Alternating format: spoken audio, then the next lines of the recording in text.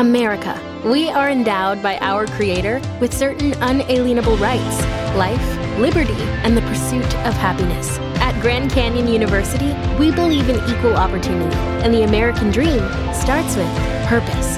By honoring your career calling, you impact your family, your friends, and your community. The pursuit to serve others is yours. Find your purpose at Grand Canyon University. Private, Christian, affordable. Visit gcu.edu. Would you build a house without a foundation? Would you have a child and not name it? Would you let a stranger squat on your property? No, of course not. So why should the internet be any different? Every week, speak with top domain experts. Learn how to make money with domains. Know your legal rights. Each week, join our expert host to be master of your domain. Right here on Domain Masters. Hello, everyone. Welcome to Domain Masters. I'm Monty Khan, your host. Just have a great show lined up tonight. I'm fortunate to have John Battelle on. John was the former founder and chief editor for The Standard Media and also for Wired Magazine. And we're going to talk to him about what he sees in the past of the Internet and in the future of the Internet. I saw him speak at the Webmaster World Conference in New Orleans a couple weeks ago, and he's got some great insight on what's going on in the Internet today and where it's going, and has a book out and everything. And have Ron Jackson on after that to update us on his latest cover story about Christopher Chenna, who's a big domain purchaser and who spent basically over $500,000 in domain names the last couple of weeks buying domain names, and talk about the cover story and also what's going on in the domain name sales arena. So hang on with me for a couple minutes. We're going to pay some bills, do a couple commercials, and we'll be back on with John Battelle. So they got pretty good food here, huh? Listen, I just got a new check from a program I joined. Oh, yeah? What effective CPM are they paying you? Pass the salt. Not sure. They just send me a check, not a detailed breakout. Are you joking? No. There's lots of ways to make money, but you need to be the master of your own destiny. With ValueClick Media, I instantly adopted a national sales force that delivers recognizable ads with high CPM payouts. Plus, their new interface lets me control the ads I want to run and tells me how much I earn from each advertisement. Wow. Doesn't that sound better? Pass the pepper. Wow, thanks for the tip. I'm going to give ValueClick Media a try. Join the ad network publishers trust most. Apply today at ValueClickMedia.com. Contrary to what your mother told you, you cannot be all things to all people. You can, however, focus on your primary business and ensure your success by outsourcing technical projects to a company who is forward-thinking, solutions-oriented, and works as a complete extension of your organization. No need to do it over and over again. SRK Consulting can develop integrated automation programs, programming in most major languages and operating systems. SRKConsulting.com, making sure your mother is always proud. Do you sell a product or service with monster potential in the online market?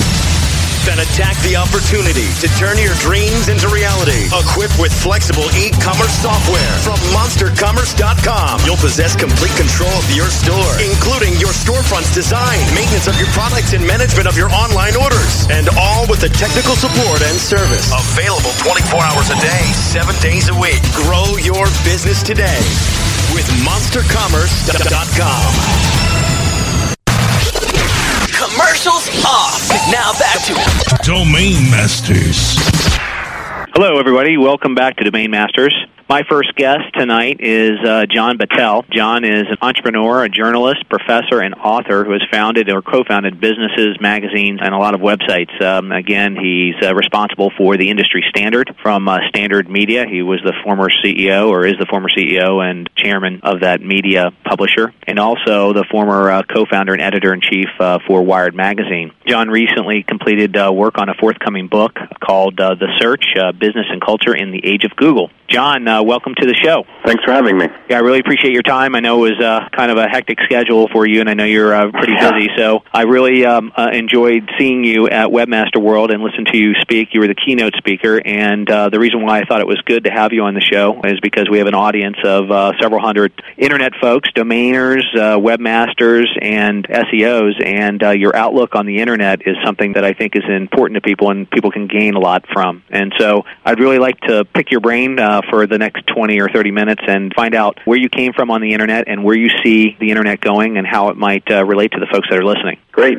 So give me a little bit, just a brief history about how you got involved and got onto the Internet and when it was, and let's fast forward it into where you see things going and how people that are listening might get benefit from what you see as the future of the Internet. Sure. Well, I'm one of the few fortunate folks not only to have begun my career in San Francisco Bay Area where a lot of this action began, but to have done it at a time when a couple sort of key communities were forming in the mid-'80s. One of them was the community around the Apple Macintosh, which was introduced in 1984, and another was a community around a little online service called The Well, which was really a prototypical kind of online community where people were very, very passionate about any number of issues, and this was all done sort of, by the standard, bulletin board system, dial-up kind of approach to networking prior to the web. And I was both a participant and an observer in both those cultures, and in the late 80s began covering both those cultures as a technology reporter for a trade magazine. I sort of thought that there was something much bigger going on with technology and its impact on culture than was being reported in the mainstream press, and so I went back to graduate school to focus on getting the tools to tell those stories, and I went in journalism. And when I got out, I had an idea to start a magazine, but no idea how to. And that magazine was Wired, and I was fortunate to sort of end up connecting with a gang of folks, and in particular the CEO who had already secured some funding, and so we launched that in the early 90s to cover the story of technology and culture, and that really took off. I think we had one mention of the World Wide Web in the first issue, which was January of 1993, and by the second issue, it was clear that this was kind of the centerpiece of the conversation. And by later in the 90s, 1996 and 7, I had kind of come to the conclusion, living in the San Francisco Bay Area and seeing a lot of my friends starting companies in the web space, that this Internet thing was here to stay. So I left Wired to start the industry standard to cover the impact of the Internet on business. We chronicled the bubble, and were sort of part of it in a way as well. The magazine was the fastest growing magazine in the history of publishing, and probably the fastest to blow up as well. And I remember back in the good old days, I used to get the updates, on a daily basis via email from the Standard, and always was real interested in what was going on. So, it really kept everybody that was in the early stages of in the boom and the bust, what was going on with everybody. Well, Wired actually in 1994 started Hotwired, which is one of the first commercial online publishing ventures, and we introduced the banner as a standard way of providing advertising revenue, and that was either a good thing or a bad thing, depending on your point of view. We also had a search engine, which we launched in 1995, called Hotbot, which was popular during the period of time when search was sort of ascendant. Right. All that was sold to Lycos shortly after I left, but I was quite aware of and thinking hard about search and online media even back then, and I put a lot of that thinking into the business plan for the industry standard, which worked very well for the first 3 years and very poorly for the last year and a half. And when everything blew up in 2001, kind of retreated back to Berkeley, and it had been 10 years since I graduated from graduate school, and I was teaching there, and when I started doing some classes on blogging. And I sort of viewed at that time blogging very much to be just an online publishing medium, very much like those which we had done at Wired and the Standard. And I sort of treated it that way, and as things came along, I recognized that there were some things about it that were quite unique. And I got fascinated with that. And at the same time with search, which is sort of, the two are cousins because of how driven they are by links. And I wrote a book about that with Google as the sort of driver of the narrative. And in the process of doing all that work, came up with the idea for the business that I'm starting now, which is called Federated Media, and is a sort of a publishing platform for bloggers who are serious about what they are doing and have brought together a significant audience. You have a unique approach with this new venture when it comes to blogging, and I remember seeing your presentation, but you've kind of tied in multiple parties together to make this new vision of yours, what I see is going to be something that's going to be very successful. Can you just elaborate on that a little bit? Yeah, sure. Thank you. I certainly hope it will be. I had sort of begun to notice that the one thing that was very different about blogging was that it fulfilled some of the hand-waving and promises from a new media theorist point of view in the late 1990s. In other words, the Internet was going to provide a low-cost alternative to traditional media models in terms of cost acquisition of readers, cost of distribution, cost of manufacturing, marketing, and all those kinds of hard costs which drive traditional media, on the expense line, to have to adopt business models which are very aggressive in terms of ownership of intellectual property and in terms of their relationship to authors.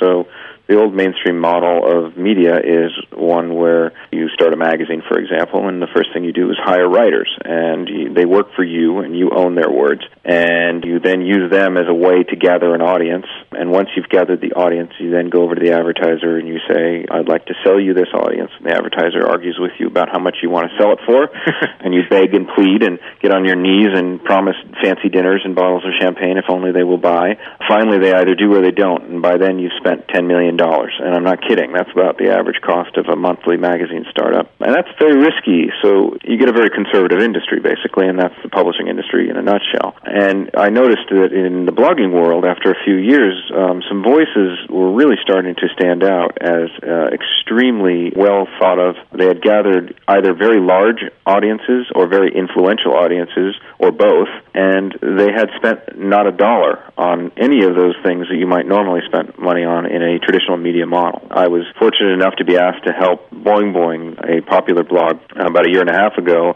figure out its business model, because its success had gotten to the point where its bandwidth, the hosting bill, had started to make the partners who were writing Boing Boing for part-time journalists worry that they couldn't put food on their table, because the bandwidth bill had gotten up to about $1,000, and they all, were doing this as sort of part-time passion, and there was no money coming in because of it, right? So I helped them figure out an advertising model, and I noticed, these guys had, at the time I joined them, about 500,000 unique visitors a month, and that's almost 2 million now, and they were turning something like 8 or 10 million page views, and I said, Jesus, at its best month, the business I built, the Standard.com, at its best month, did 500,000 visitors and 10 million page views. And I spent $16 million to build that. And these guys have done it for about $1,000 a month. Which was basically hosting fees and... just hosting fees. Yeah. That was it. I think they maybe paid $60 to 6 apart for a movable type license, or maybe they actually didn't. Right. We're paying them now. But so I thought to myself, this is interesting. It's a new, successful approach to publishing, which has some business model implications. And I thought to myself, what might a publisher look like in this era? And I thought of myself, really, in Boing Boing's case, as a band manager, as opposed to a owner, right? So what I did was help them, the musicians, do what they do best, and I managed the stuff that they maybe didn't want to do or weren't good at, like advertising, business development, figuring out strategy with regards to brand extension or whatever, as well as help them think through some of the issues on the technology side, the partner side. How do you work with the Yahoos of the world? Should you optimize your site for search? How do you think about, issues of which platform you might use for your back end and so on and so forth? Those issues are, if you look at it from the sort of metaphor of a music label, those are the things that a music label does for a band, right? They'll provide access to a studio so the musicians can go into the studio and the musicians make their music, and there's engineers and producers on the other side of the glass helping the music be better, and then they'll provide the musicians with a revenue stream, which for music, of course, is sales of an album, but for blogs would be advertising sales for the most part. Right. Although later I can imagine other ancillary revenue streams as well. The difference between a music label and the business that I'm starting is that the music label owns all the intellectual property rights of the musicians, right? But I don't own any. And the reason I don't own any is because I don't need to spend all the money for upfront marketing and making CDs and jewel boxes and shipping them around and getting returns and all that crap. So FM, the business that I started, is really about providing a suite of services to bloggers and then turning around and aggregating a bunch of high-quality sites in particular areas like technology and culture, for example, and aggregating them together and facing the marketer and saying, hey, marketer, you're interested in having a conversation with the people that are passionate about these sites, but you don't know how, because you can't just go to Yahoo or AOL or someone and say, I want 2 million men 18 to 34 in the last week of August, right? Right. You would like to be able to do that with blogs, but they're too disaggregated, they're too disparate, they all have different voices, and they all have different people who represent them, and it would be like trying to advertise to the audiences of bands through the musicians, right? Right. You have no demographics really of a blogging audience other than what they. You can guess at it based off of what they post, but the conversation that goes on, but you really don't know who's visiting. Exactly. So FM is going to standardize all of that and run surveys and standardize the log analysis and all that good stuff in the background. And FM is Federated Media Publishing. Exactly. Right. And the idea is we are federated as opposed to owned, and the sites come together like a bundle of sticks, is stronger than one stick, right? And that allows you also to negotiate a number of deals, for example, with the pay-per-click networks, right? 50 sites representing tens of millions of uniques is a much more powerful force when you're dealing with Yahoo than one site that has 500,000 uniques. Exactly. Right? That's true for solving comment spam issues, working with standards bodies, lobbying on behalf of or against particular policy issues that might affect independent publishing and all that good stuff. So I've been thinking about this a lot, and I think there's something to it. And, I've been talking to a lot of marketers and a lot of bloggers, and so far folks seem to think it's a reasonable idea. What are the first blogs that you're going to be, like, I'm sure you have some lined up in your scope on what you want to bring up live first, and then what advertisers you want to attract to those blogs, or, I guess they come based off of the content of the blog, but give us an idea of who's really interested and who you're going to be going after. Well, I haven't announced the folks that I'm working with directly yet, other than Boing Boing and my own site, which are sort of reflective of two categories of sites. Boing Boing is a broader, kind of more general interest site, has a very large audience, and covers a very broad range of topics. My site is a search blog, which covers a very vertical, very focused business-to-business topic, which is search industry. And you can expect that we're going to roll FM out in segments and focus on what I call an ecology of an audience, right? So if the segment is technology culture, then the ecology of an audience would be an audience that generally is 1 or 2 degrees within each other across the site, so that you could imagine that a site like Boing Boing might link to a site like Searchblog every so often and vice versa. And there's an ecology of sites that we all sort of either link to or that our audiences might visit, and taken together there's a broad ecology, so you might see some sites that are kind of further out there that are connected in one way or another. But we're going to have 10 or 15, maybe 20 sites that are all in the technology culture area, some of them vertical, some of them horizontal, and they're pretty well known, but I unfortunately can't announce them at this moment. Okay, then we're going to move on to other segments, like you can imagine in entertainment, gaming, media, travel, health, sports. And there are great sites in all of these areas that are written by incredibly talented, passionate authors with great communities supporting them that have yet to figure out their business models and yet to truly find their feet as true publications, and I hope to help them do that. And now the advertising side, though, they got to be, I'm sure you've spoken to a couple of those folks that are real interested in jumping on the bandwagon here. Are you able to share any names of those folks that are able to jump on, or that are interested in jumping on? I have spoken to a lot of them. There is, I would say, a healthy interest. But at this point, it's just that, a healthy interest. I think the proxy really is Boing Boing, where we've been running advertising for over a year now and have effectively been sold out that whole year. And what's interesting about this is it's not the traditional approach to selling, which certainly from my point of view as a magazine publisher I've had to live with for the last 15 years, which is where, as I said before, you're begging. Right, you're banging down the door, begging them, promising them tons of eyeballs, all that stuff. Exactly. Where in a blog, it's there. What I found, with these sites is that they have what I call a very strong endemic advertising base, which is to say that if you just put a link up on the site saying, please support this site, become a sponsor, you will get a lot of queries inbound as opposed to you going out and beating down the doors of other people. The reason being that oftentimes some of your advertisers are your best readers, and they understand inherently the value of the conversation that's going on at a blog site, and therefore are willing to join the conversation in a commercial way as long as it's within the bounds of what's appropriate. And on the other hand, there are national advertisers, many of which I've spoken to, who are very eager to join the blog bandwagon, but are sort of a little afraid of looking like they're jumping on a bandwagon and sort of being, flat-footed or tin-eared about how to do it. And they recognize that there's a lot of power and passion in this new medium.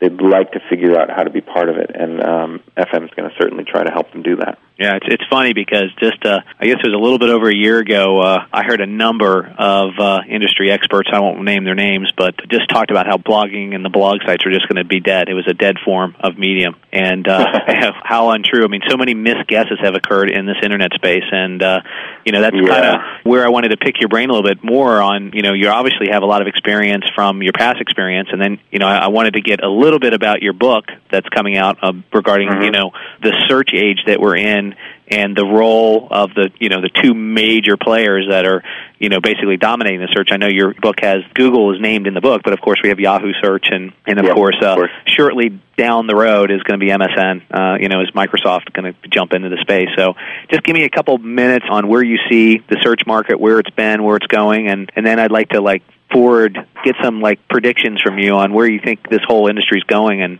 where you see the success of the industry and how it's going to be on its feet. In the book, I kind of use search as the operatic backdrop, if you will, for the story of the Internet. It's a story that I've been involved in and covered for pretty much since its emergence in the public mind. And the web, I suppose, is the best word for it because the Internet obviously is quite older. Right. Quite a bit older. But Google and Yahoo were both extremely interesting stories, and I focused on Google for a number of reasons, and one of them being that it's still unfolding in a way that is remarkable. I think Yahoo is a remarkable company, actually a more mature company in many ways, and Google is fascinating because it's the fastest growing company in the history of business, according to Deloitte & Touche. And they seem to continue to reinvent themselves, on a regular basis too, which is very interesting. Indeed. Yeah, indeed. And so in the book I spend a fair amount of time sort of chronicling the history of both how we got to the point that the stage was set for Google to be successful, which I think is something that people tend to forget, and then how Google took advantage of that setting and took off.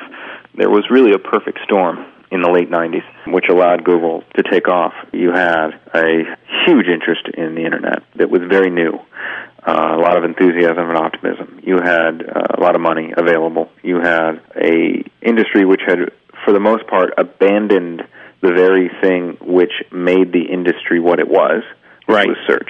So search built the first Internet, and people went online. The first thing they did is they went to the Netscape homepage and went to that search box and said, "Show me something." And Netscape built Yahoo and later built Google, and Yahoo then built Google up. So I kind of tell all those stories, and then the stories of the portal wars, where the portals really fought each other basically to keep people on their site, whereas of course search is all about moving people off. Right. And it was the fact that search was pretty much abandoned after the innovations of Alta Vista and Inktomi in the mid-'90s that allowed Google to come in with a very clean interface and say, where do you want to go? I'll take you there. And when people realized that there was an alternative that actually worked, it became a word-of-mouth overnight success. And then they borrowed Overture's business model, which was thriving. People forget that in 2001, Overture was a far bigger company than Google, and was, a public company with healthy profits and really the stealth business model of the century. And Google adapted that model to their own service and really took off. And I write a chapter in there that tells the history of Overture, which is fascinating. Bill Gross, who's the founder of Overture, is a extremely interesting guy.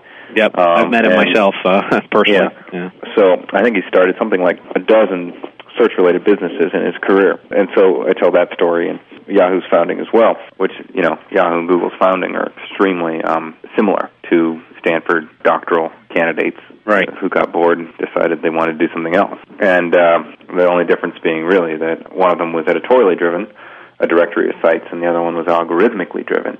That would be Google with PageRank. So if you look at how the companies have evolved and compare them, it's actually quite interesting to see what they've become based on that early DNA, and I do that in the book as well. So the book, tell us where people can get the book. Is it out yet? Now, a couple weeks ago, it was available, but it wasn't. It was available on your website? It's available for pre-order. It's available to be ordered online at Amazon, and people can go to my site, and they'll see a little icon there where I'm pimping my book, as all good authors should. And that's at patelmedia.com, correct? Right, patelmedia.com, yeah. Right. So you can order it there, and then it'll be actually available or shipped in early September, which is an eternity for me as things change in this industry so quickly, but I really do focus both on the history as well as the long view of where things might be going. Great. Well, it sounds like it's very interesting. So, before we wrap up here, give us an idea of where you see this business going. From a domain standpoint, and we haven't talked much about domain names, but, I have a domain listening audience with a combination of webmasters and SEOs.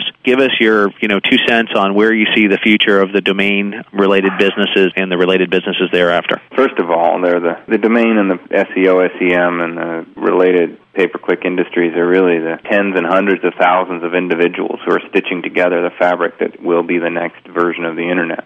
Search is the oxygen of the ecosystem, and the domain and pay-per-click and SEO, SEM businesses are sort of the nutrients. The seeds are the interesting new companies, right? And that are grown in that soil. And so it's a very, very interesting time. I'd say we really are. It's sort of like in 2001, the crops were burned.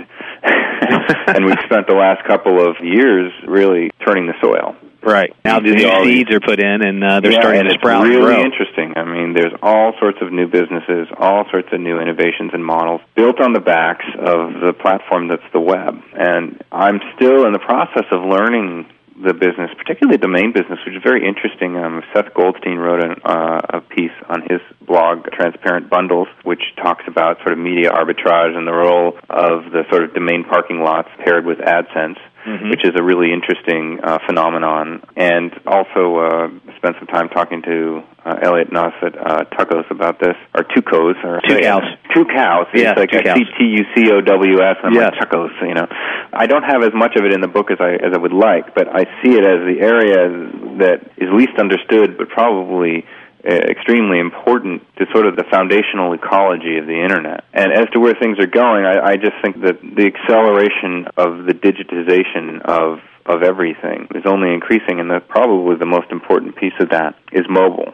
And I don't mean that just like the opportunity is to start a business to push stuff back and forth on a phone, but rather the ability for people to take computing to wherever they are and to compute physical objects. One of my favorite examples related to search is if you were to go into a grocery store and wand the UPC of a particular product, and instantly that sends a message to Google or Yahoo or any other service that's understood and presumptive. Well, this is a UPC code. I'm sending it out through my local search platform of choice, and it's instantly bringing back, prices in 4 stores within half a mile of me, telling me information about whether this product was made with child labor or using green policies, or, if it applies through some filter or setting that you set up about products you want to buy or whatever. I mean, the options and possibilities are limitless just in that example of interesting businesses that can be built around that potential. And so I'm convinced that will happen because it can. Right. And technology's there already. Yeah, everything is just pieces being put into place, and that's the beauty of the web, is you're starting to see these businesses that are built to sort of snap-ons, and where their innovation lies is their ability to innovate in assembly, as opposed to in the late 90s where we had to build everything from scratch, and everyone was sort of reinventing their own versions of the wheel. Well, I agree. And, the domain names, are the foundation to all these websites, all the blog sites, and that's the importance of having the right domain name and being able to cover yourself. So I can talk I can talk more with you about that, later, because we've been in the domain business for a long time. Before you go, maybe just give the listening audience a couple points on being successful on the web from what you've gained in your experience and where you see the industry going. I mean, just give us a couple things to make sure that people remember to do or to look out in the future a little bit and make sure that they cover themselves. So I always like to have my guests give a couple, 2 or 3 tips that my guests made successful and to share those with the audience so that they can take that and grow from it. Well, I think transparency is one of the sort of things that seems to be, I think, in almost every successful company, is the ability to have an open and honest dialogue with your customer base, whether in publishing, which is my field, that means your audience and your advertising partners, but it really works for any business. It is sort of being open and explaining why you're doing things and inviting your community to help you build your business. There's a phrase that we use in the Web 2.0 conference that we run in the fall called the architecture of participation, where we've noticed that successful businesses actually open their business up in some way to allowing their customers to build the business. Right. And that can be done through feedback and having ideas in an open forum to suggest improvements, or are you looking for that, as well as architecting your business to let your customers build your business? The most sort of well understood example of that is affiliate marketing strategy, of course. Right. Where your customers then find customers for you. But there are many, many other ways, search being probably the granddaddy of them all, because really, if you look at Google, it's just an architectural participation business where they use links as a proxy for everybody's votes. And so everyone's participating in Google by linking to things, right? Right. Whether they know it or not. And so that the architectural participation idea, I think, is central to any web business. As is this idea of innovating in assembly and realizing that most good things out there now fundamentally are free. It's not really getting, the process of locking out other people as it is taking a resource which is almost universally available and assembling it, providing it, offering it, servicing it in a way that's unique. And, the people forget, and I remind people in the news business all the time, that news is free, Right. No one has a monopoly on stuff that happens in the world. It just happens, and you're either there or you're not, and if someone's there who can tell you about it, why, then they're the people who can own the news, so to speak. So it's really not about whether or not you have news. It's about how you package it, assemble it, deliver it, think about it, analyze it, what your voice is. I think that if there's another thing that the web has really taught us, it's that companies need to have a voice, a unique point of view, an approach that resonates with their community. If you're going to be in business, it means you're going to be a leader of a community of customers. And so if you're a leader, you need to have a voice, and that's important to develop. That's great. Well, and this WebPoint, the Web 2.0 conference, is that open to anyone that wants to attend? It is. All you have to do is request an invitation. It's sort of our way of moderating the input there. But you just request an invitation on the website itself, which is web2con.com, web the number 2 and con.com, or you just search Web 2 Conference or something, and I'm sure it'll come up. You're the one who's putting on the conference? Yeah, I'm the program chair, which means that I'm responsible for the content of the show, and I'm also a partner in the event. Great. And the dates of the show are? October 5th through 7th in San Francisco. In San Francisco. And the expected audience in terms of number of people going to be attending, what are you expecting? 500 to 700 last year. That's what we had. I think we actually hit closer to 700 last year. And I really call the audience the architects of the web. These are the folks who are actually building the next generation of businesses on the web. Right, so it's something you should attend. Well, John, I really appreciate Thank you very much for having me. Oh, yeah, definitely. And again, for all those who are interested, go to battelmedia.com. You can put an pre-order in for the book, BATTELLE media.com. And also check out the Web 2.0 conference coming up in October. John, thanks again for your time, and I look forward to having you on the show sometime in the future, maybe do a recap of the conference. Sounds like fun. Okay, great. Stay tuned, folks. We're going to take a brief commercial break and come back on with Ron Jackson from DN Journal. Over 4,000 clients around the world are utilizing effective content-based solutions from InfoSearch Media with the expertise of over 200 professional copywriters to work for you. Studies show that the number one factor visitors consider before making a purchase online is trust. And nothing creates more trust and loyalty than well-written, informative content. High-quality content also generates free search engine traffic. Content is definitely king. Visit InfoSearchMedia.com today. A rose by any other name would still be the same. Move over, Shakespeare. You need to differentiate yourself from your competition. Do it by aligning yourself with a company who has earned the trust of Jupiter Media, the NHL, and Lionsgate Films, among others. Moniker.com is the most secure ICANN accredited register on the planet, offering you domain registration, hosting, domain sales, and acquisition services. Wrap that up with 24/7 support. That's your winning combination. MONIKER.com. More than a name. Contrary to what your mother told you, you cannot be all things to all people. You can, however, focus on your primary business and ensure your success by outsourcing technical projects to a company who is forward-thinking, solutions-oriented, and works as a complete extension of your organization. No need to do it over and over again. SRK Consulting can develop integrated automation programs, programming in most major languages and operating systems. SRKConsulting.com, making sure your mother is always proud. Commercials off. Now back to Domain Masters. Hey, folks, welcome back to Domain Masters. What a great opportunity to speak with John Battelle. I didn't know if I was going to get him on. I've worked for the last several weeks since the Webmaster World Conference to get him on, and he's a very busy guy, obviously. So his insight of the web is pretty cool, and where he's been and where he's going is also pretty cool. I saw a great presentation at the Webmaster World Conference. My next guest is not to be outdone either. My friend and editor-in-chief and founder of DN Journal. Ron Jackson is on board. Ron, what's going on? Well, I just wanted to say, first of all, I really enjoyed listening to John. As a web publisher myself, hearing that guy speak was really awesome. And I think when you heard what he had to say about the economics of putting a real-world magazine out there, you know why DN Journal is strictly an electronic magazine. He's talking about $10 million to start a print magazine. I think we started in 2003 with a $15 template and a $25 hosting account and a lot of sweat equity. Yeah, definitely. I mean, he's seen a successful magazine and one that looked like it was going to be successful and miserably flop, which was The Standard. I remember it was such a cool magazine, and then what happened was they started filling up so much with advertisements and content started going away to save their butts. It looked like it was going to be successful and miserably flop, which was The Standard. I remember it was such a cool magazine, and then what happened was they started filling up so much with advertisements and content started going away to save their butts.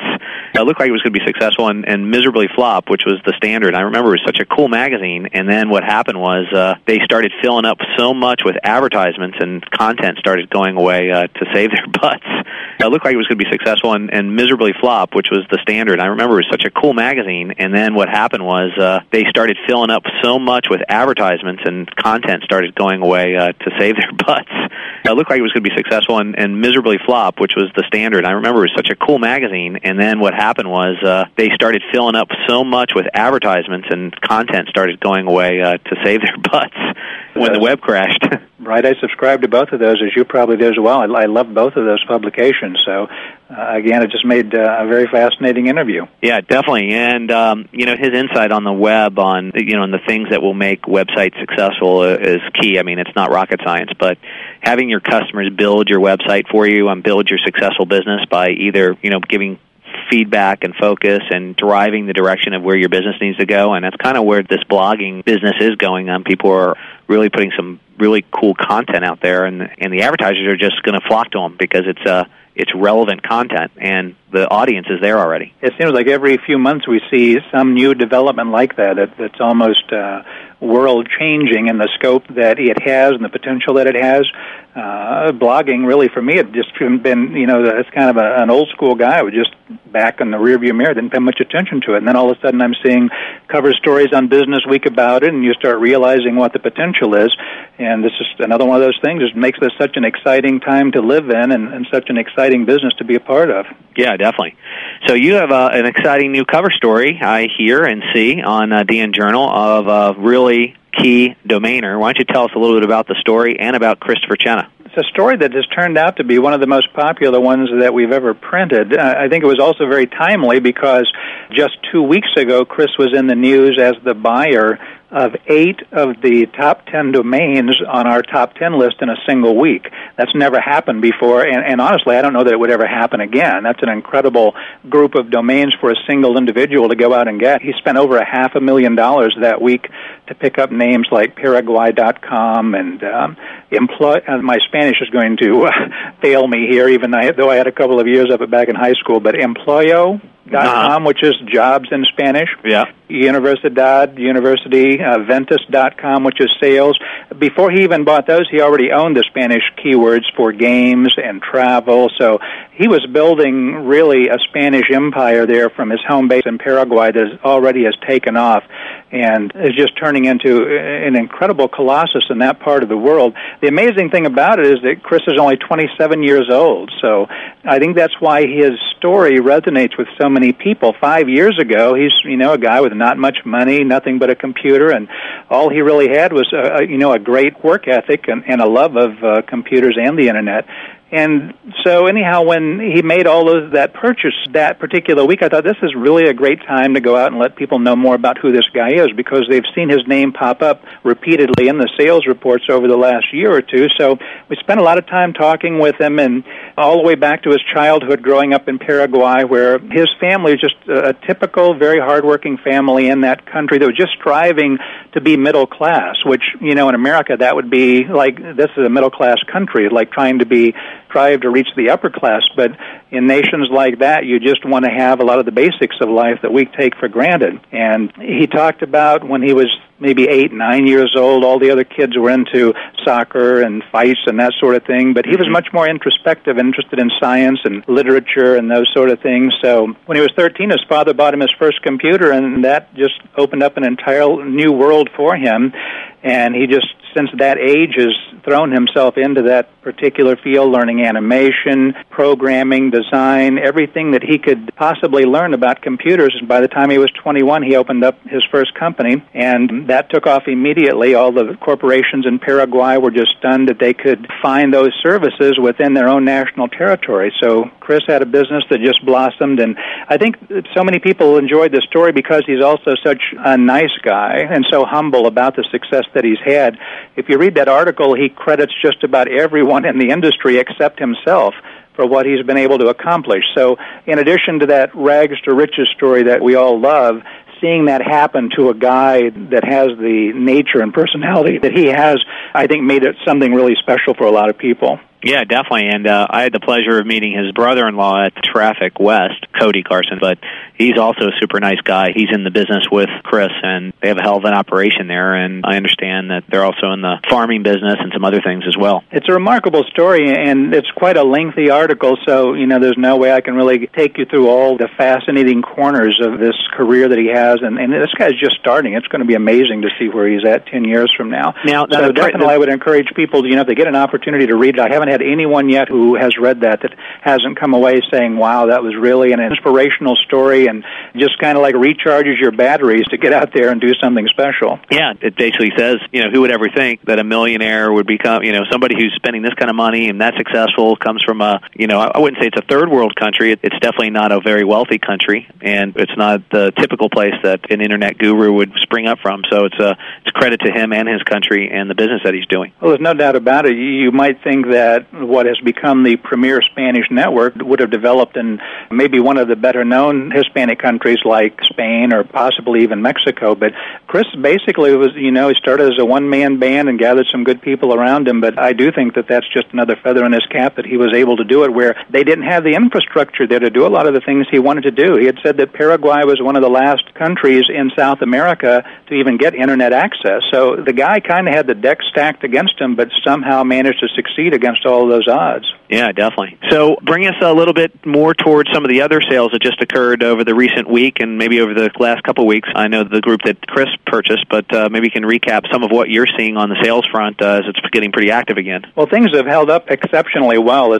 2005 has been a great year. I kind of keep waiting for it to take a little, a breath somewhere along the line, and it just doesn't happen. I would have thought this week would have been it if we were going to have one, because being involved in PPC, you know that the July 4th weekend is one of the slowest in terms of internet traffic, so a lot of people saw their PPC revenues drop off. And I kind of thought, well, maybe the buyers will take a little holiday here too, because they leave the offices like early Friday. A lot of them don't come back till Tuesday or even Wednesday. But we didn't see that. The buyers are still out there. Instead of being on the beach, they were out searching for good buys, and we had a lot of solid sales again this week. Distributor.com was the top sale that was reported to us.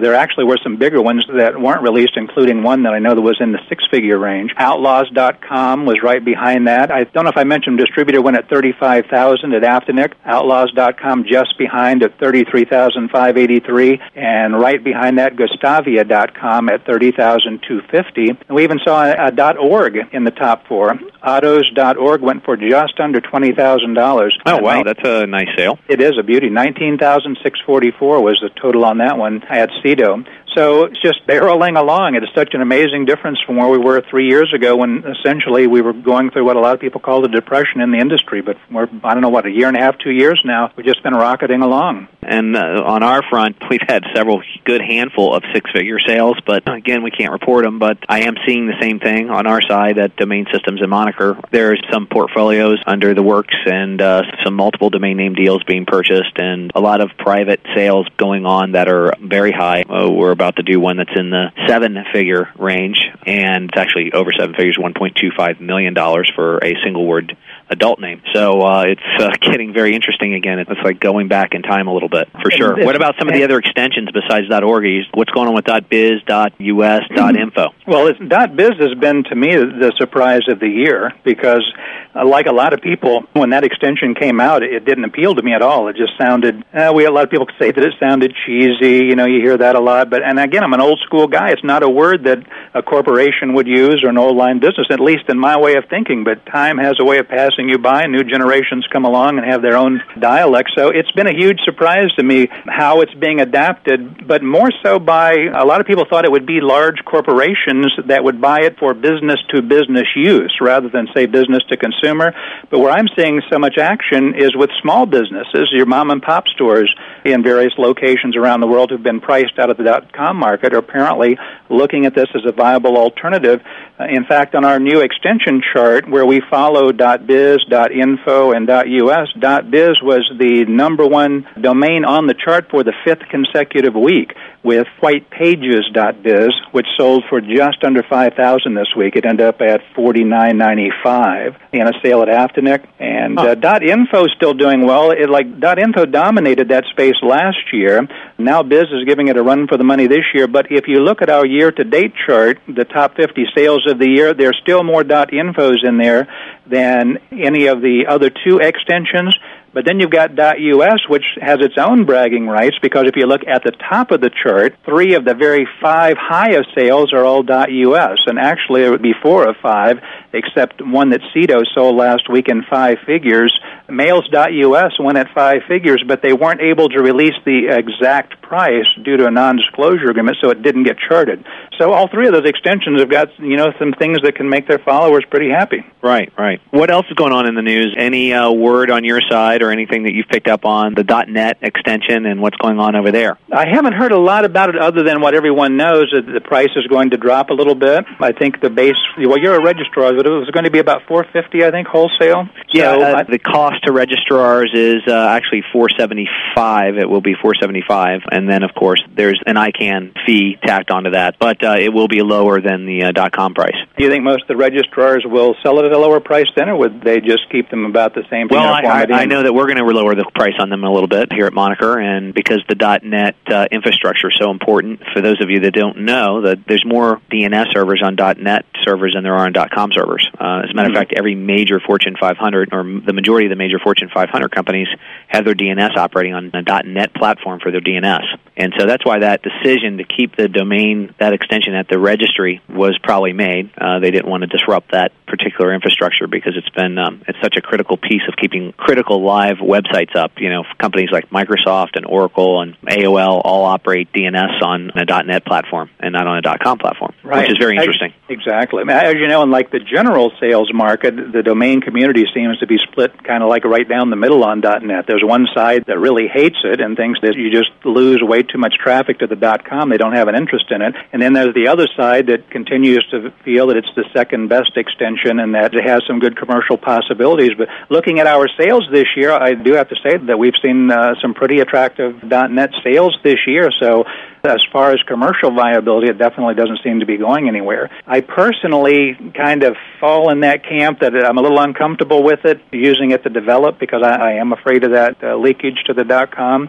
So, it's an extension that's always bandied about, and I don't know that we're ever going to come to a consensus as to what people think about it. Yeah, it's been an extension that's been, squeezed in the middle of a .com and a .org world. And I actually think it's going to revive a little bit, and I do highly recommend that anyone that has a brand, any kind of important brand or any important domain name, if the .net extension is not registered, go register it right away to cover yourself, because it is the 3rd most registered domain name. I mean, it goes back in history from being the alternate extension to .com, and although .de, the German extension, has taken over the second-place position in terms of number of registrations, it still maintains a 3rd-place position, and then, of course, .org shortly thereafter, and then .co.uk. I will tell you something that I've seen just anecdotally in following the drops each day. There are a lot of domains that I look at that are dropping that are only registered in the .com. That domain that's dropping is the only one that's registered. And I've noticed that immediately after a lot of those domains are picked up, when I go back and check on them, the person who picked it up immediately registered the .net, just as you're saying. And I'm seeing that more in the past month, I think, than I've ever seen it before. Right. I mean, in an age where brand and long-term value of domain names is so important, especially if you hear John Battelle talk about how domain names are the foundation of the industry, you don't want to leave any open extensions, in my opinion, but definitely cover your .net, your .com, your .org, definitely cover your TLDs for that, and of course, the upcoming extension that's driving everybody crazy and excitement and also in controversy is the .xxx extension. Right. And that's due out in the fall or the fourth quarter, actually, and we talked a little bit about it over the previous shows. We're going to be a lead registrar on that extension, but there's a lot of controversy around that extension, and I think it'll be pretty popular when it finally comes out. And right on the heels of that, we're going to have .eu rolling out. Yep, .eu, and of course we have .jobs and .travel, all coming out. And those, for those of you that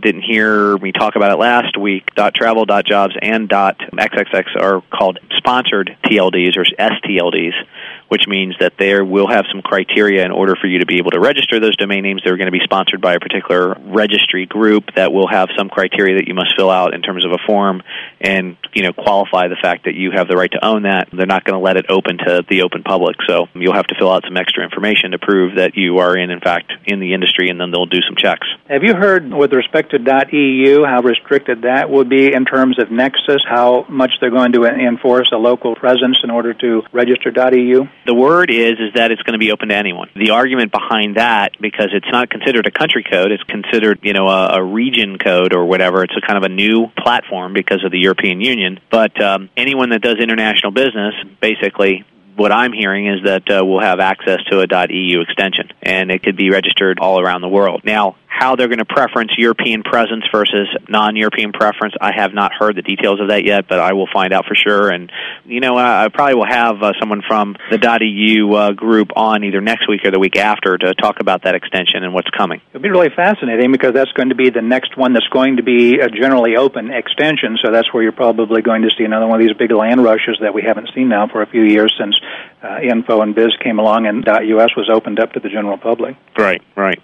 So after this cover story, which sounds like a doozy, what do you have in line for August, or have you not thought that far? And to let us know what else is going on at DN Journal before we wind up today. We usually try not to set things in place too far ahead because the way things change is just unbelievable. So I hate to lock myself in, say to go to a person or a group and say we're going to run you here and the other person here or the other story here, because it's just such a fast-moving industry that we like to be able to grab a hold of something that's timely. Just in Chris's case, where he was in the news just 2 weeks ago, we kind of dropped another idea we had and said, we need to go with this, and it worked out great. So actually for August, we don't have anything set yet, but there has never been an instance where there's been a shortage of ideas. We have several that we bandy around, and we'll pick the best one of those as we get closer to the time that we need to actually get down to the brass tacks and write the thing. Great.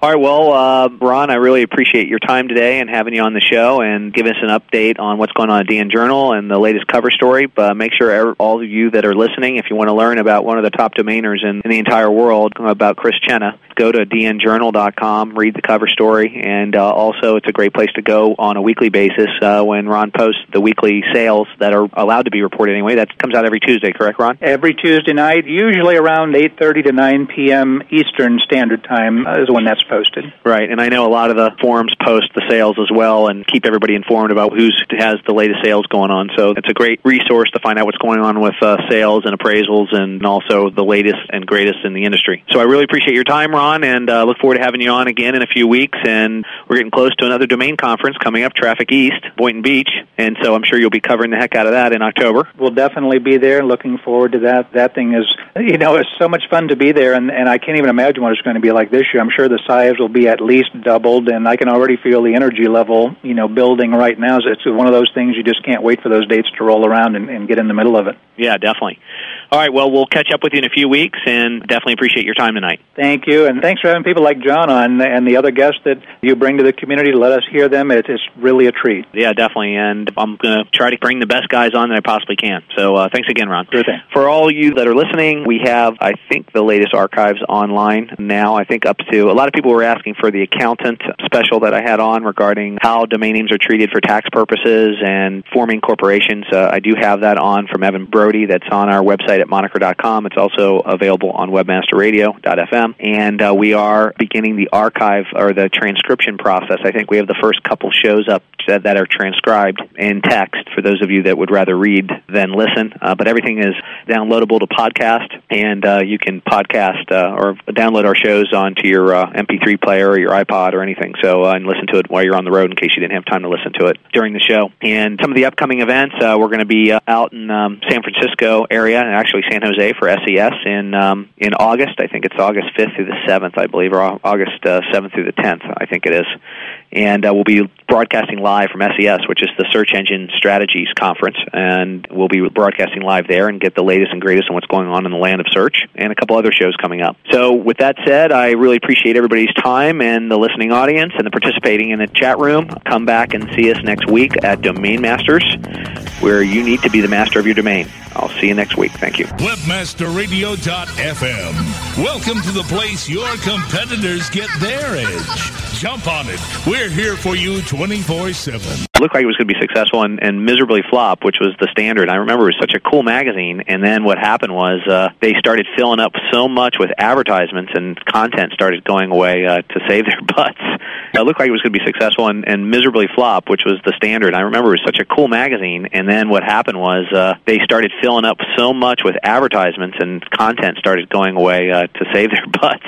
It looked like it was going to be successful and miserably flop, which was the Standard. I remember it was such a cool magazine, and then what happened was they started filling up so much with advertisements, and content started going away to save their butts.